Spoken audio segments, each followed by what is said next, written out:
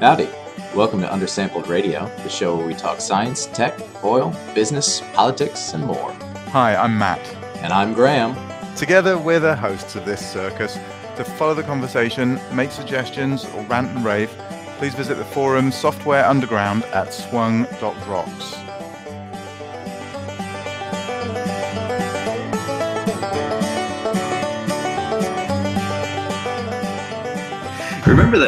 Remember when you had to dial up and it was said, you know what I'm talking about?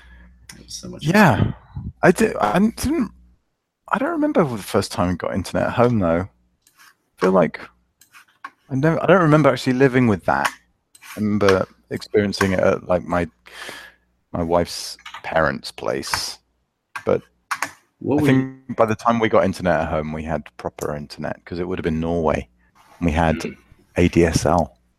We were part of I seem to recall we were part of the company that I worked for, Statoil, had this sort of program of like high-speed internet at home. Well, not high-speed, but DSL at home. High speed back in that day. Yeah, so we skipped the whole modem thing. Lucky you, man. What were you doing back in the modem days? Italian? I thought I was going to say stallion. What do you mean? In the modem days, what was I doing? Yeah, you were working at you were interpreting cross sections. No, I would have been at grad school basically. You know, so we had whatever kind of internet we had at the department, and I was busy building websites. I should look to see if the website I built is on like the Wayback Machine or something. I guess would it be? Maybe. Could be. So I see that you're logged into our show notes here. Wait, we didn't do the intro. I forgot. Do you want to do the intro? Go ahead. Hey everyone, welcome to show number, I don't know what, it's got to be 66, just us this week. No guests, just Graham Gansel, Matt Hall, sitting at home. And a webcam. Stay tuned for a whole heap of notes from Graham and really nothing from me. But I feel nothing, literally nothing, or metaphorically. No. Well, there's literally nothing in the show notes. There's literally not a single character. There's figuratively not nothing because I'm busy as ever. Are you? So you're just gonna wing it on the show notes? That makes me nervous. Yeah, maybe I'll type stuff in as it comes to me. It makes me nervous. Just do live show noting. Okay, so Matt, what's first on our list of show notes today? Well, let's cut straight to Graham, who's out in the field. I think Graham's out there in Austin, Texas, now working on GCNs and GAEs. What are these things? I'll tell you in a second, but before we get to that, there's something on the show notes that there's something not on the show notes that I wanted to mention, which is Austin is pretty happening in terms of technology, machine learning, and deep learning. So that's what I've heard. I've lived in a slow part of the world now for over a decade, and it's nice to transition into a part of the world that has one, high-speed Amazon delivery, and B, what does that mean? What does high speed mean? Free same-day, one-day shipping. So like 24 hours. That's not available in NOLA? All right. What do you have to? Getting off on a tangent. What kind of city do you have to be to get on that list? Austin. So, sorry, getting back to Austin deep learning. I went to the Austin deep learning meetup last night, and it was wonderful. I bet it was. So, if you're in Austin and you're looking for something to do with respect to meeting people in physical space and talk about deep learning stuff, you should check out Austin Deep Learning Meetup. The talk last night was, he's typing and I'm trying to read it while I talk. The talk last night was about recurrent neural networks and their application to NLP. And it was pretty cool. So apparently the group is, this was my first one. Apparently the group is composed of some intro to machine learning people. And also I met a couple of PhD computer science deep learning specialists. So it's pretty diverse. So it was cool. Yeah, that sounds fun. I mean, you know, I mean, I've come to terms with it and everything, but you know, I'm an hour away from the nearest conurbation of any size. There is actually a data science meetup, not a deep learning meetup, but a data science meetup in Halifax on something like the last Wednesday or the first Wednesday of the month, something like that. And it's been a bit hit and miss, but worth going to if you happen to be in Halifax. Yeah, so that's on meetup.com. Is that where people would find that? Yes, indeed. Yeah, meetup.com is pretty cool. Yeah, you know, when I first started using it, I thought it was a little hokey, but it actually really is a pretty good resource, especially if you tailor your meetups to things which have large, not just I forget what they call it on meetup.com, but the, participation. You can like sign up to be part of a group. Okay. And in this is limited experience. In my experience on Meetup, if it doesn't matter about the size of the membership of the group, it's more, it really makes a lot of sense to go into the individual past meetups they've had and see what the attendance is like. Right. So you find robust ones for attendance. It's pretty awesome. Yeah, I've been to a couple in Houston that we found just when we were there on trips. You know, it's not often that they line up, but I usually have a quick look ahead when I'm going somewhere new just to sort of see if there's something going on. And yeah, you know, we met some, actually one guy who's in Software Underground, and I still email with him occasionally. We met him there. Cool. So yeah, you're definitely, I can tell you from experience shipping you a Christmas present or two, you're definitely in the land of Amazon takes 2 weeks to get to you.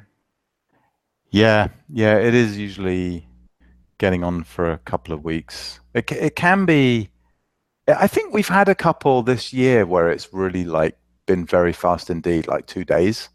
But yeah, a lot of vendors, it's either 2 weeks or it's incredibly expensive to ship. Yeah. You know, so yeah, it's like you choose. And Canada gets a kind of a rough deal with a lot of American online vendors. It's just like treated sort of like the rest of the world, you know. So it'll be sort of next day shipping, free shipping for US addresses, and then Canada's like $140. Free 4-week shipping. Yeah, so we kind of get a bit forgotten about. Anyway, over the next 4 to 9 weeks, keep an eye out for some gifts from Austin. Oh, sweet. Yeah, I will. Thanks. That's exciting. What's this conversation? So he literally is writing show notes as we're talking. Here's one from Chris Jackson. What is this? Yeah, did this pass you by? It did, yeah. Okay, well, so there was a really fun sort of thread in Twitter that it started with Chris Jackson at size_matters in Twitter, tweeting a picture that he said he got from a random email exchange with Professor Johnson. I don't know who that is, but I guess it's one of his colleagues at Imperial College London. And it's a really cool satellite photo of the Horton River on the Bathurst Peninsula in the Arctic, on the border, on the sort of coast of the Beaufort Sea in northern Canada. And it's really cool because this river goes kind of along this peninsula, and then at one point it clearly used to flow into the kind of lee side, as it were, of the ragged side of the peninsula, and then at some point it's broken through the other side into the sea and sort of short-circuited. But it's a pretty neat little bit of earth porn, as people say. And there was a long, it's like I see now the tweet's got like 261 likes. So it had some legs for sure, but it immediately triggered this whole kind of bit of investigative geojournalism from various people trying to unearth papers. And Chris asked a question about the elevation of the river, and people were sort of digging into digital elevation models and stuff like that. It was kind of fun, and there's some really nice other pictures in there too. Cool. Yeah, this is really interesting to see the breach on the side of the peninsula.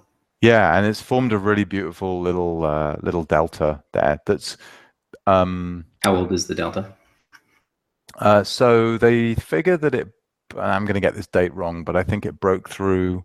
They've done some dating on wood and so on that was um, trapped in the delta, and I think they figured it was from 1640. Happened after 1640, but are definitely fully formed by 1826, so somewhere in there. And that part of the world's actually just really interesting for all sorts of reasons. There's crazy mud diapirs going on in the Beaufort Sea, and one of the Upper Cretaceous source rocks in the area, the Smoking Hills Formation, appropriately enough, outcrops on that peninsula and is permanently on fire. It's such a good source rock that it's just burning at the surface, having been lit presumably by lightning or whatever. And yeah, so those cliffs are actually just sort of bleeding smoke. I think permanently is what I read. I'm kind of scrolling through the conversation now. Did anyone mention a latitude and longitude or anything where you can go explore this in 3D on Google? Yeah, that's a good question. Like lots of people certainly found it. I posted a link to a DEM Explorer. There's an Earth Observatory page that gives the lat long. If you go up to the Mackenzie Delta, it's about 100 kilometers east of the Mackenzie Delta. It's not too tricky to find. Yeah. Just south of Banks Island. You know, I got together with Zoltan and his wife a couple of days ago, and we were chatting about progression of sinuous channels and rivers through time. Mm-hmm. And he wants to start picking away at some sort of evolutionary machine learning process for, sort of like regressing river, or I guess predicting river evolution or channel evolution. And at first that seems like a very difficult problem. But he says that he has some amazing data, like many, many times per year satellite imagery and associated masking data. So like, here's a 1,000 by 1,000 pixel image of this sinuous channel, but then there's a corresponding 1,000 by 1,000 pixel image of like, a mask. So like only where the river exists, ones, everywhere else, zero. Okay. So I think it's possible to do something like that. Just using a simple recurrent neural network. Sort of just do like a time series forecast moving forward through time. So you have like the 1-2 dimensions of the satellite image, and then you have the third dimension of time. Yeah. Well, the sequence then would be the upriver patterns, or the sequence would be the time sequence, I guess. The sequence is in time. Well, I guess the sequence is three-dimensional, but the sort of like forward predictive dimension is time. And then the I don't know what you call that geologically, but the changing in the river parameters, the actual flexing or sinuosity or whatever, is expressed through those masks. Yeah, right. Yeah, I mean, it's going to be really interesting to see if Earth systems are predictable with that few parameters, right? Yep. He when he was on the show a few weeks ago, and it's worth checking out that show if you missed it.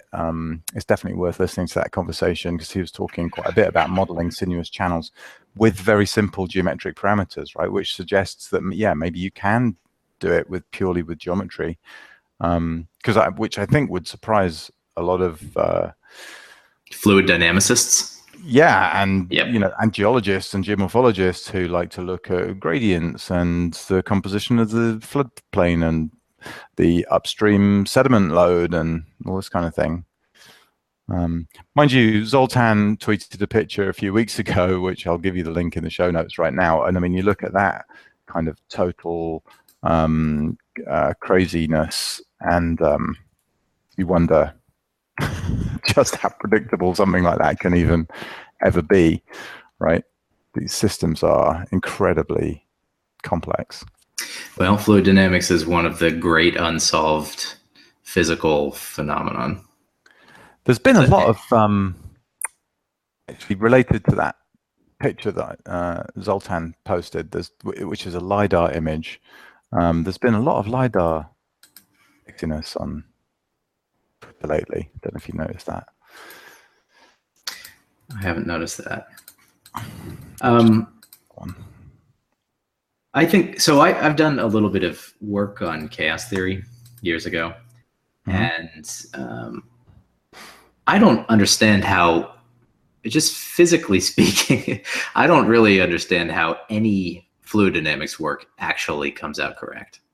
It is mind-blowingly unstable.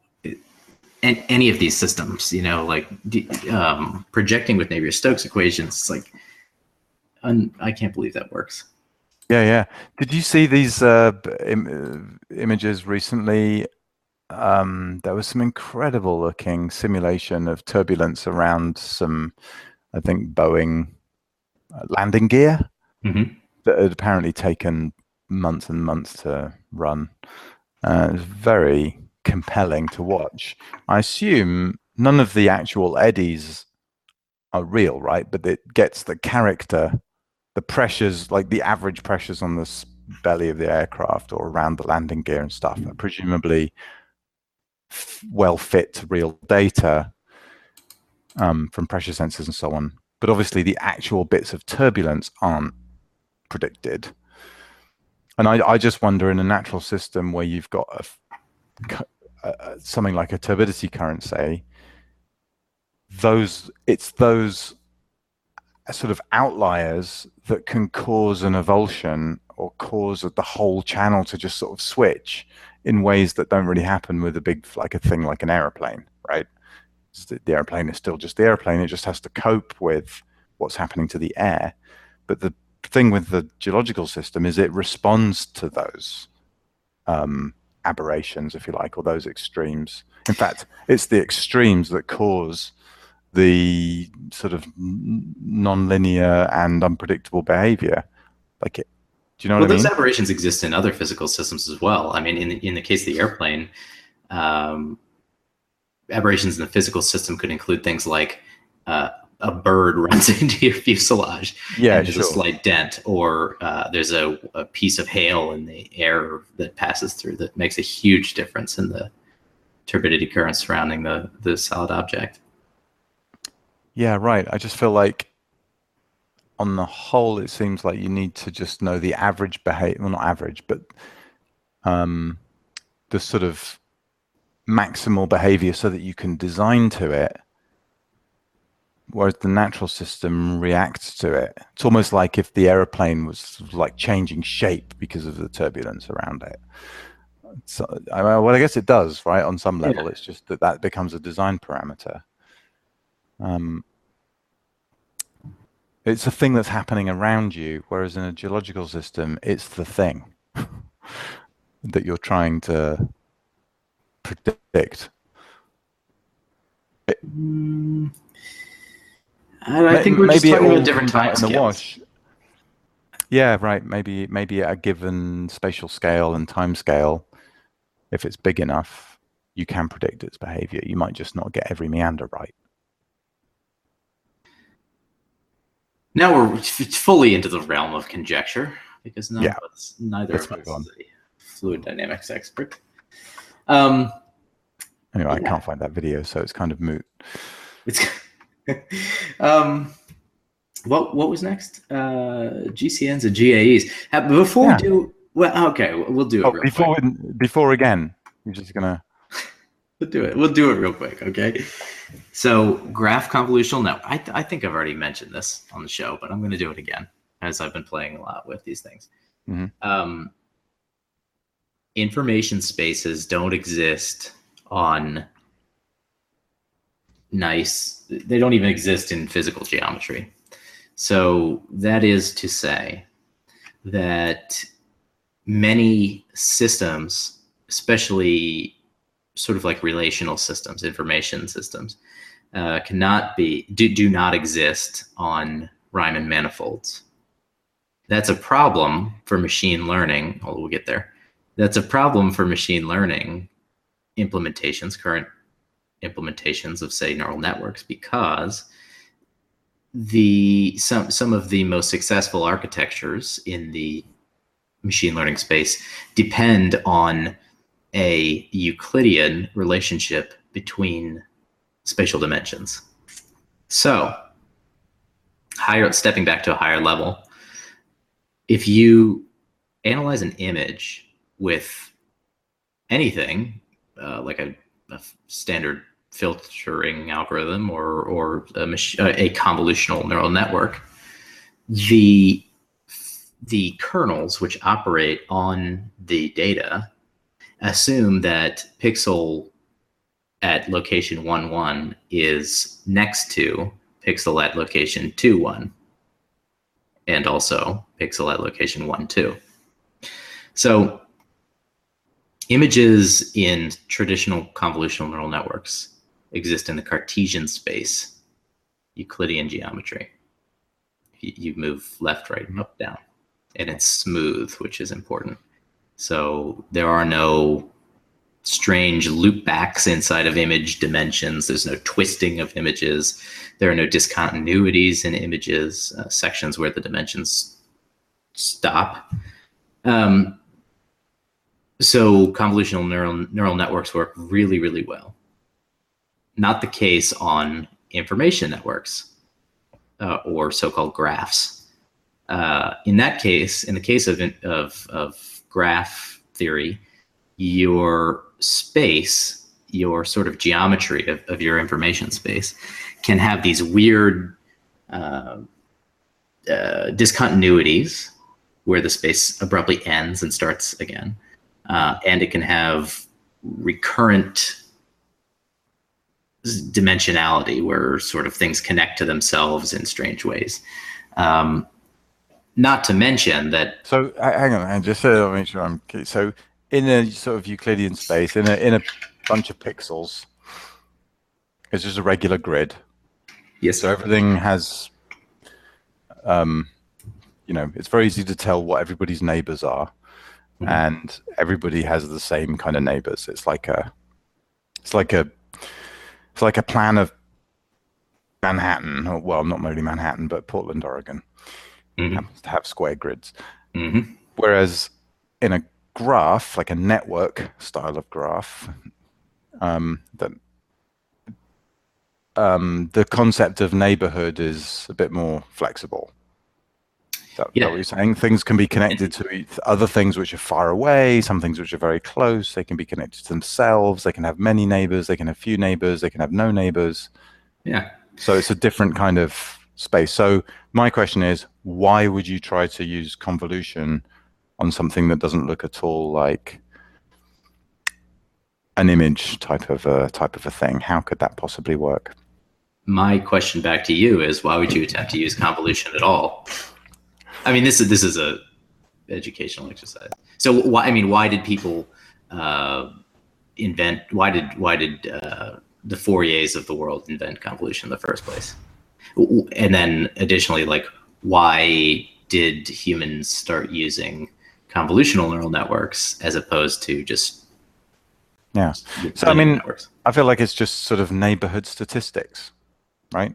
It's a way to tell something general, but not too general, about a place in something, whether it's a position on a one-dimensional line or a position in a 2D thing or a 3D thing. It's neighborhood statistics. It's a way to build up abstract representations of information contained in that space. Yeah, cool. So the answer to your question is the same thing.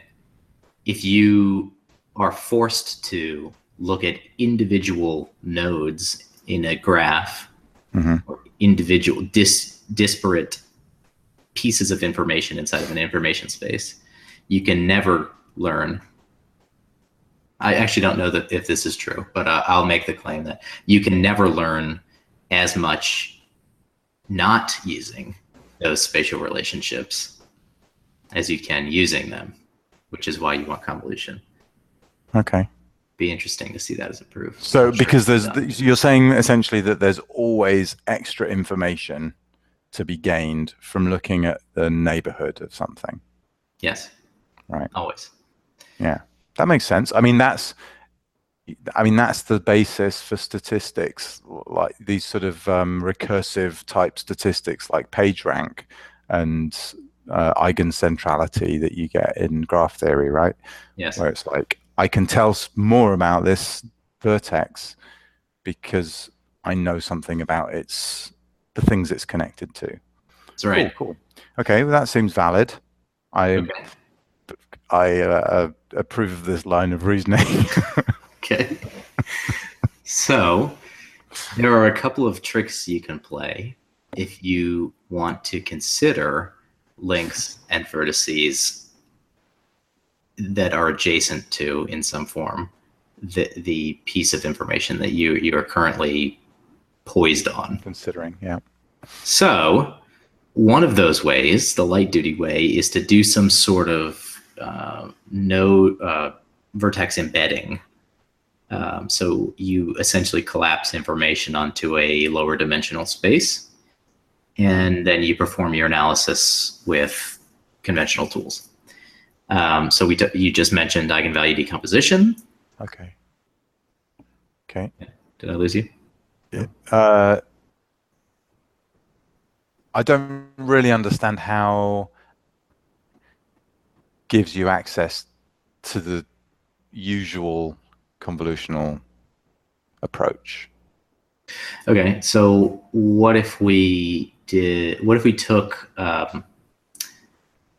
non-image? Let's say we took we wanted to build an apples versus oranges classifier. Okay, I need one of those. And we wanted to do this in a variety of ways, but we have some intuition that using spatial relationships is going to improve our accuracy. So if we have 3 dimensions in our input feature vector, so let's say like color, texture, squishiness. Okay. You can't use that feature vector does not exist on a 2-dimensional plane necessarily, because it has 3 dimensions. So we could play tricks about dimension. We could play tricks on the input vector to collapse that information into 2-dimensional space, assuming that's something we wanted to do. Yeah. One of those tricks would be we take the color attribute and we leave it alone. And then we take the squishiness attribute and the texture attribute and we multiply them. So we're left with 2 features. Boop, 2-dimensional space. Mm-hmm. So that's one type of feature embedding. No, okay. No, okay. So, but I guess I don't. The bit I don't understand is how, when you've got that lower dimension representation, how that helps you with the application of convolution to this problem. See what I'm saying? Okay, so we're talking about 2D convolution in this case because we already have all these open source libraries that do 2D convolutional neural networks very well. That's the only motivation. Yeah, okay. But it seems like you're still stuck in this weird non-regular grid kind of universe, right? Right. So if we take information from the network, from the graph, and we perform some sort of transformation, we can embed all of the information into whatever number of dimensions we want. Now we lose some information by doing that, and we potentially corrupt relationships between features by doing that. So we could, if we have this sort of weird contorted information space by collapsing it into a lower x dimensional space, we do lose information, or we at least stand to lose information. Yeah. But if we do that, again, we can use our standard tools to analyze the space. Okay. I don't know if I maybe missed. Yeah, I just feel like the thing that you end up with after the embedding still it doesn't look like an image. Well, if you collapse it to two-dimensional space, it will look like a something in 2D. Oh, I see. You're just going to treat that as a bunch of pixels, essentially. Sure. Oh, okay. So, but then you lose the edges, don't you? I guess they don't have edges in that embedding. So if you think about an adjacency matrix, so an adjacency matrix is the relationship, is the link relationship between nodes. Mm-hmm. That is something like an image. Okay. Okay. Yeah. Okay. So that's the thing that you've reduced to 2 dimensions. That exists in 2 dimensions already if you wanted to, because you can just organize your nodes in transpose order. Yeah. Yeah. The thing that why not just okay? Yeah. So the answer is, when you look at this adjacency matrix in its raw form, you are left with a system which is not classifiable by standard CNNs. No, because it's not organized, right? There's no meaning to the spatial arrangement. That's right. Right. So the embedding has meaning. Yes, it's like doing some strange transformation, like a PCA, like a principal component analysis. Sure. So we don't really know what the dimensions are. So you sort of just treat that as a sparse matrix, basically? Yeah. Okay, so it's just full of zeros and ones. Mm-hmm. Well, it doesn't have to be ones. If it's a weighted graph or there's no edge properties or something, each one of the pixels has weight. Yeah, okay. Cool. Interesting. So that's node embedding. So that's the light duty version. The heavy duty version is actually building convolutional kernels which operate on generalized spaces. I see. Non-Euclidean spaces. So that is the GCN mentioned in the notes. Okay, so that's generalized convolutional graph convolutional network. Graph convolutional network. Okay. All right. So if we think about just, this was supposed to be a quick explanation. So we'll do 5 minutes more. If you think about the standard one-dimensional convolutional operator, it's a pretty simple thing. You basically take 2 functions or pieces of information and you slide them past each other, right? Yeah. Sliding as you go along.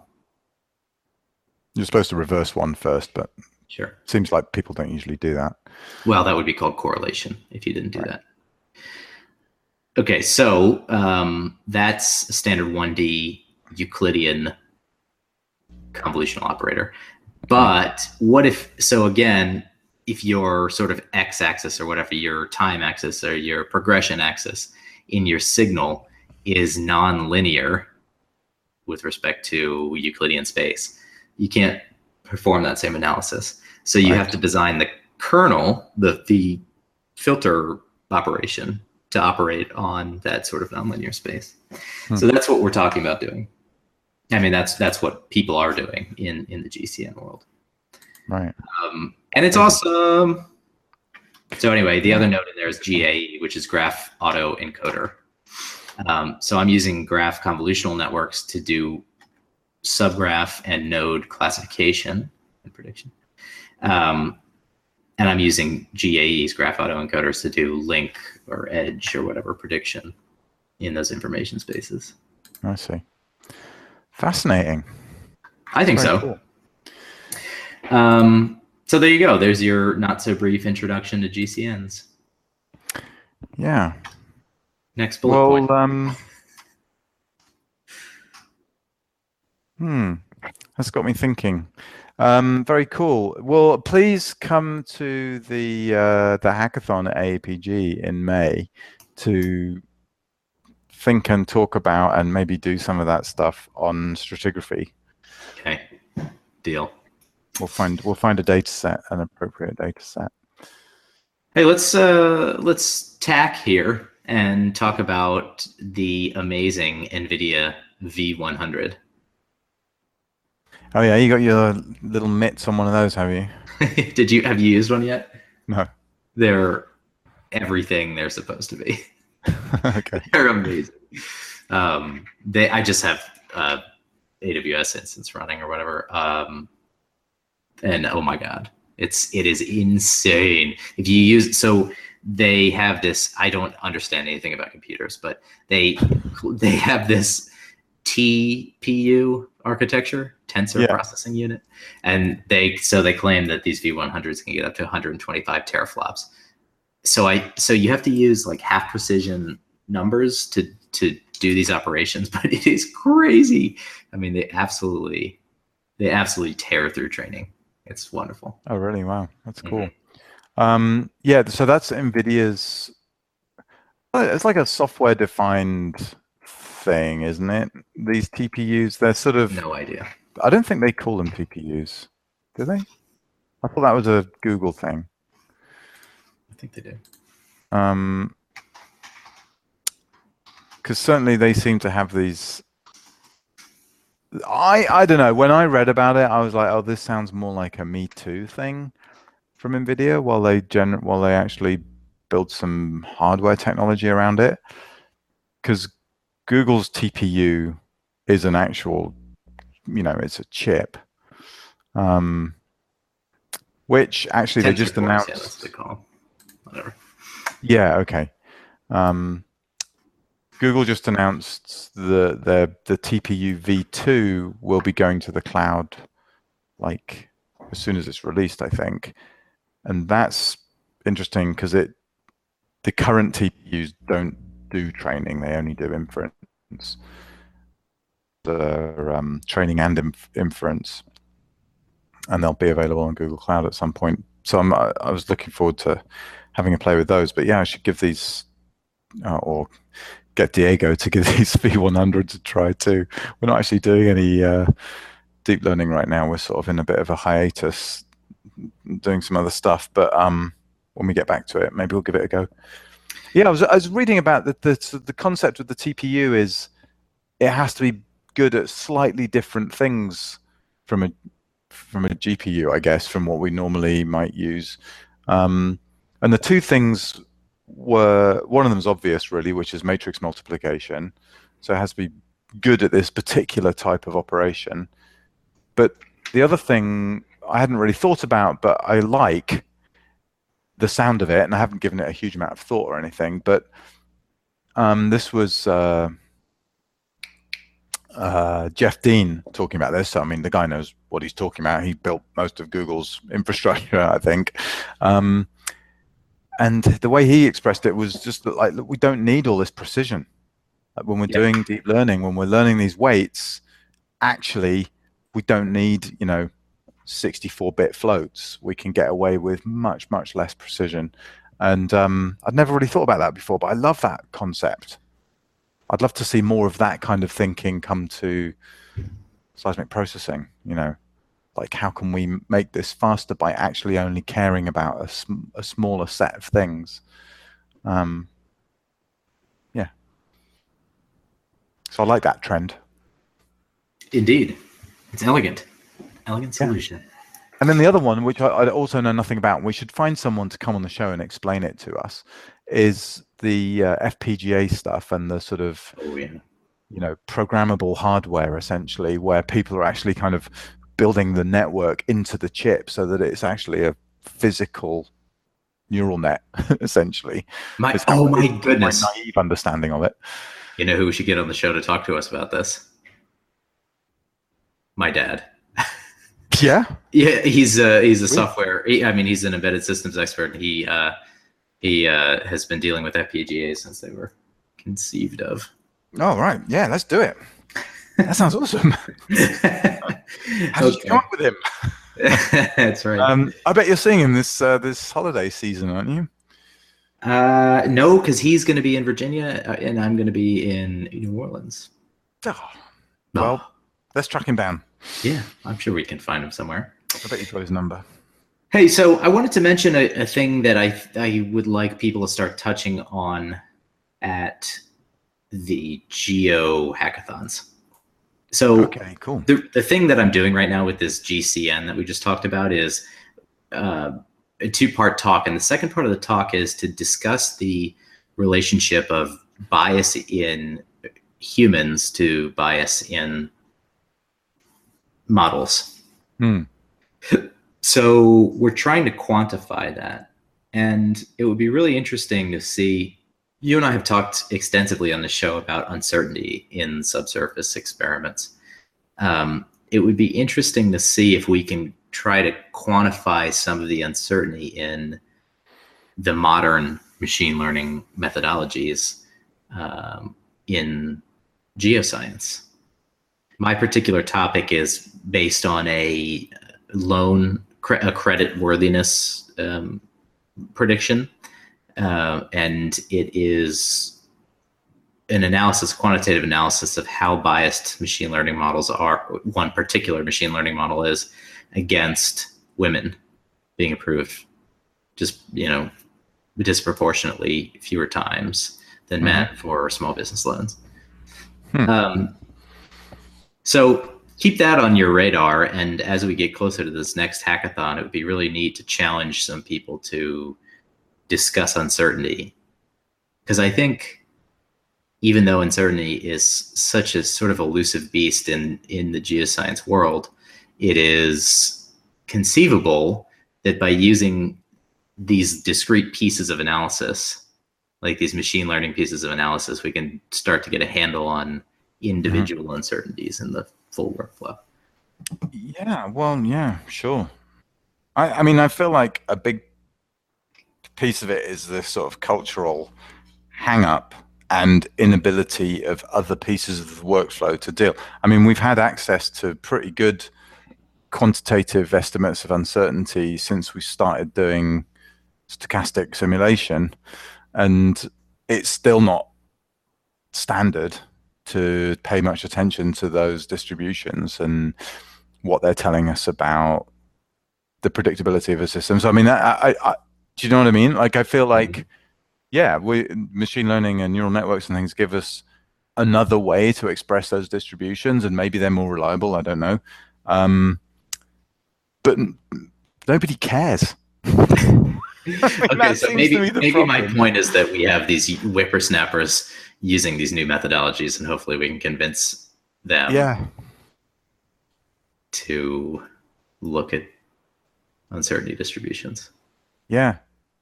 I mean, I don't know what it takes. I've speculated before, probably on this show, whether the problem is that when you get bottlenecks in tools, and that bottleneck might be technology, like, oh, the finance person uses a spreadsheet and they only have one box for that number, but it might be quite a sort of irrelevant seeming bottleneck, like the main way of communicating with the rest of the team is through email. And so it tends to be things written in sentences, and do you know what I mean? Like, there's just a horrible data transaction happening that causes most of the richness of your data to disappear. So dimensionality reduction. Yeah, basically the dimensionality reduction of email. Yeah, I think it's fascinating how resistant we've been to quantitative treatments of uncertainty. Well, at least in industrial practice, I mean, there's a fair enough. No, I would say in academic literature as well. No. Sorry, my point. Yeah. So in industrial practice, maybe analysis of those uncertainties is actively ignored. Oh yeah, okay, yeah, sure. Well, yeah, but weirdly, you'd think there, if anywhere, there was a vested interest in getting a better handle on it, and yet there isn't. Like, even if we don't use it for prediction in the kind of forward sense, we don't use it in the. There's no back propagation. Correcting exploration. Yeah, it's completely missing from our workflow, and at least, I mean, I've always sort of assumed that well, Exxon must do stuff like that. Shell must do stuff like that. But I don't know. There's not a huge amount of evidence for that. But this is the holiday episode. Oh, yeah. And we haven't talked about no Christmas. our holiday gift lists yet. So we need to do that. And in the show notes, you need to remind me to point out to our listeners, skip ahead to minute XYZ to get to the good stuff. Get to the good stuff. Yeah. Skip ahead of this nonsense. So you released your Christmas wish list a while ago. Yeah. What was on it? You go first. I wrote, and I'm embarrassed to say that was 2 weeks ago. I got into, maybe we'll get a chance to talk about it, probably won't, but I got twisted off on the old chestnut of rainbow color maps and haven't been able to finish that blog post basically ever since.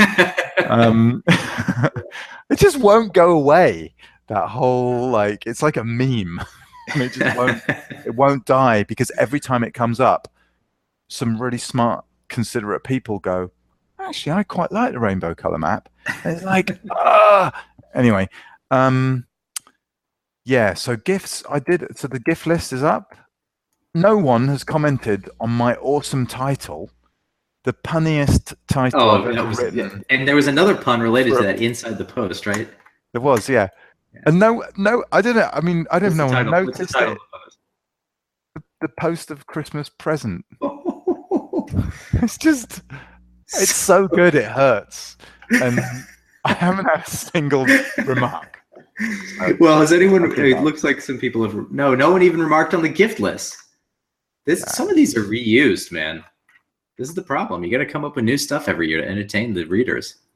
No. Yeah. What? Yeah. The keychain, pull apart geologic model thingy. Did I do that before? Yeah. Oh, I'm so lame. Right? I thought there was another one in there too, but no. Okay. Well. Where did I use that?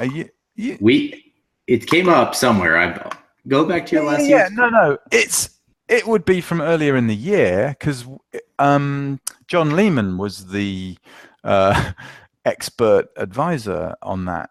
Oh, I apologize. I thought this was on your last year's Christmas list.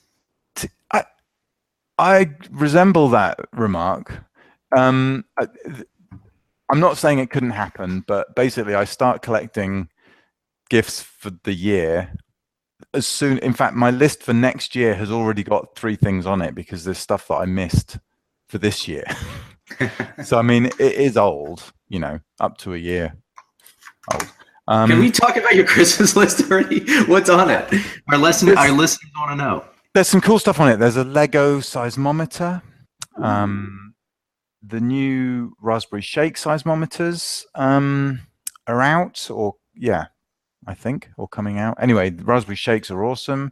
As you know, I really like globes. So I linked to a really nice moon globe. There's also, and I got some of these myself, an outfit called the Little Planet Factory that 3D print very beautiful little planets at all sorts of different scales. They're really cool. They actually have stopped selling them, but their models are on Shapeways, shapeways.com. So you can actually just order their models directly from Shapeways. What's the largest one you can get? Planet 1-to-1 scale? I think so, yeah. Maybe they do a 1-to-1 of a little meteorite. There's my favorite thing, and Steve Purvis tweeted this out as well, was it's a life-size actual model of Earth. It's 8 millimeters in diameter. And I'm just looking at the name of this particular type of model because it's not coming to me. But it's the size that Earth would have to be if Earth was a black hole. Okay? Oh, yeah. Makes sense. It's called the Schwarzschild radius. Yes, I remember. So you can buy this Schwarzschild radius Earth. It's, I think, 8.869 millimeters in diameter. That's much larger than I would have thought, actually. Have that on your desk. It's pretty cool. What else is on my list? I mean, it's all good stuff. Some really great books. I tried to put some new books on there that came out kind of after November. All the latest earth science books, including ours, of course. A couple of them look really great, actually. Reading the Rocks. It's about Victorian geologists. I love the puzzle, the jigsaw puzzle. That puzzle's amazing. Yeah, it's like an algorithmically generated puzzle that looks like agate. Not only is the agate pattern algorithmically generated and semi-random, but the puzzle piece shapes themselves are algorithmically generated by a separate algorithm. So it's very geeky indeed. And if you're into jigsaw puzzles, this looks like probably one of the hardest. It does look really hard, and the piece shapes are pretty wild. Like, they are not your regular. They almost look like sort of acicular crystals. They're pretty neat. And then if you want your house to look like a kind of Bond villain lair, you can get these crazy massive, well, it's wallpaper basically that looks like kind of mineral thin sections and a transmitted light, reflected light. And some of them, you know, it's just big botryoidal habits and things on your walls. They look kind of cool. Yeah. You know, you said you were going to do one too? Have you done that? Yeah, I did a mini list. It's in the show notes. So Matt does his geoscience Christmas gift list every year. So I said, well, let me try to do a data science gift list this year. So there's a couple things. One I stole from Matt, which is the Amazon Deep Lens, which is pretty cool. It hasn't come out yet, but it's going to. And you can check that out. There's a link on the notes. So gift cards, I picked a couple things which are actually useful to people in the data science community. One is doing the online courses if you're sort of an intro to data science or intro to machine learning person. There's Udemy, there's Khan Academy, there's Coursera. So if you want to do one of those courses and of course receive credit for it, you have to pay. So you could get your friends and family Udemy courses gift cards. The biggest one, the one that I always want, is Amazon Web Services gift cards, because you can actually, so just regular Amazon gift cards, you can pay your AWS bill with those cards, which is pretty cool. So guess what I will be doing with all my Amazon gift cards that I don't receive this Christmas. The external GPU thing, I don't have a link on here for this, but this is such a cool idea. So you were experimenting with this year, and it's worked out really well for you, right? Yeah, I'm very happy.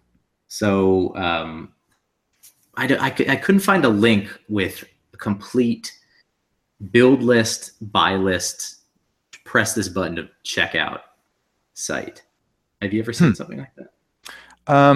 Well, for the kind of, I mean, I just get these kind of fully engineered aftermarket plug and play things. Are you talking about like building one yourself?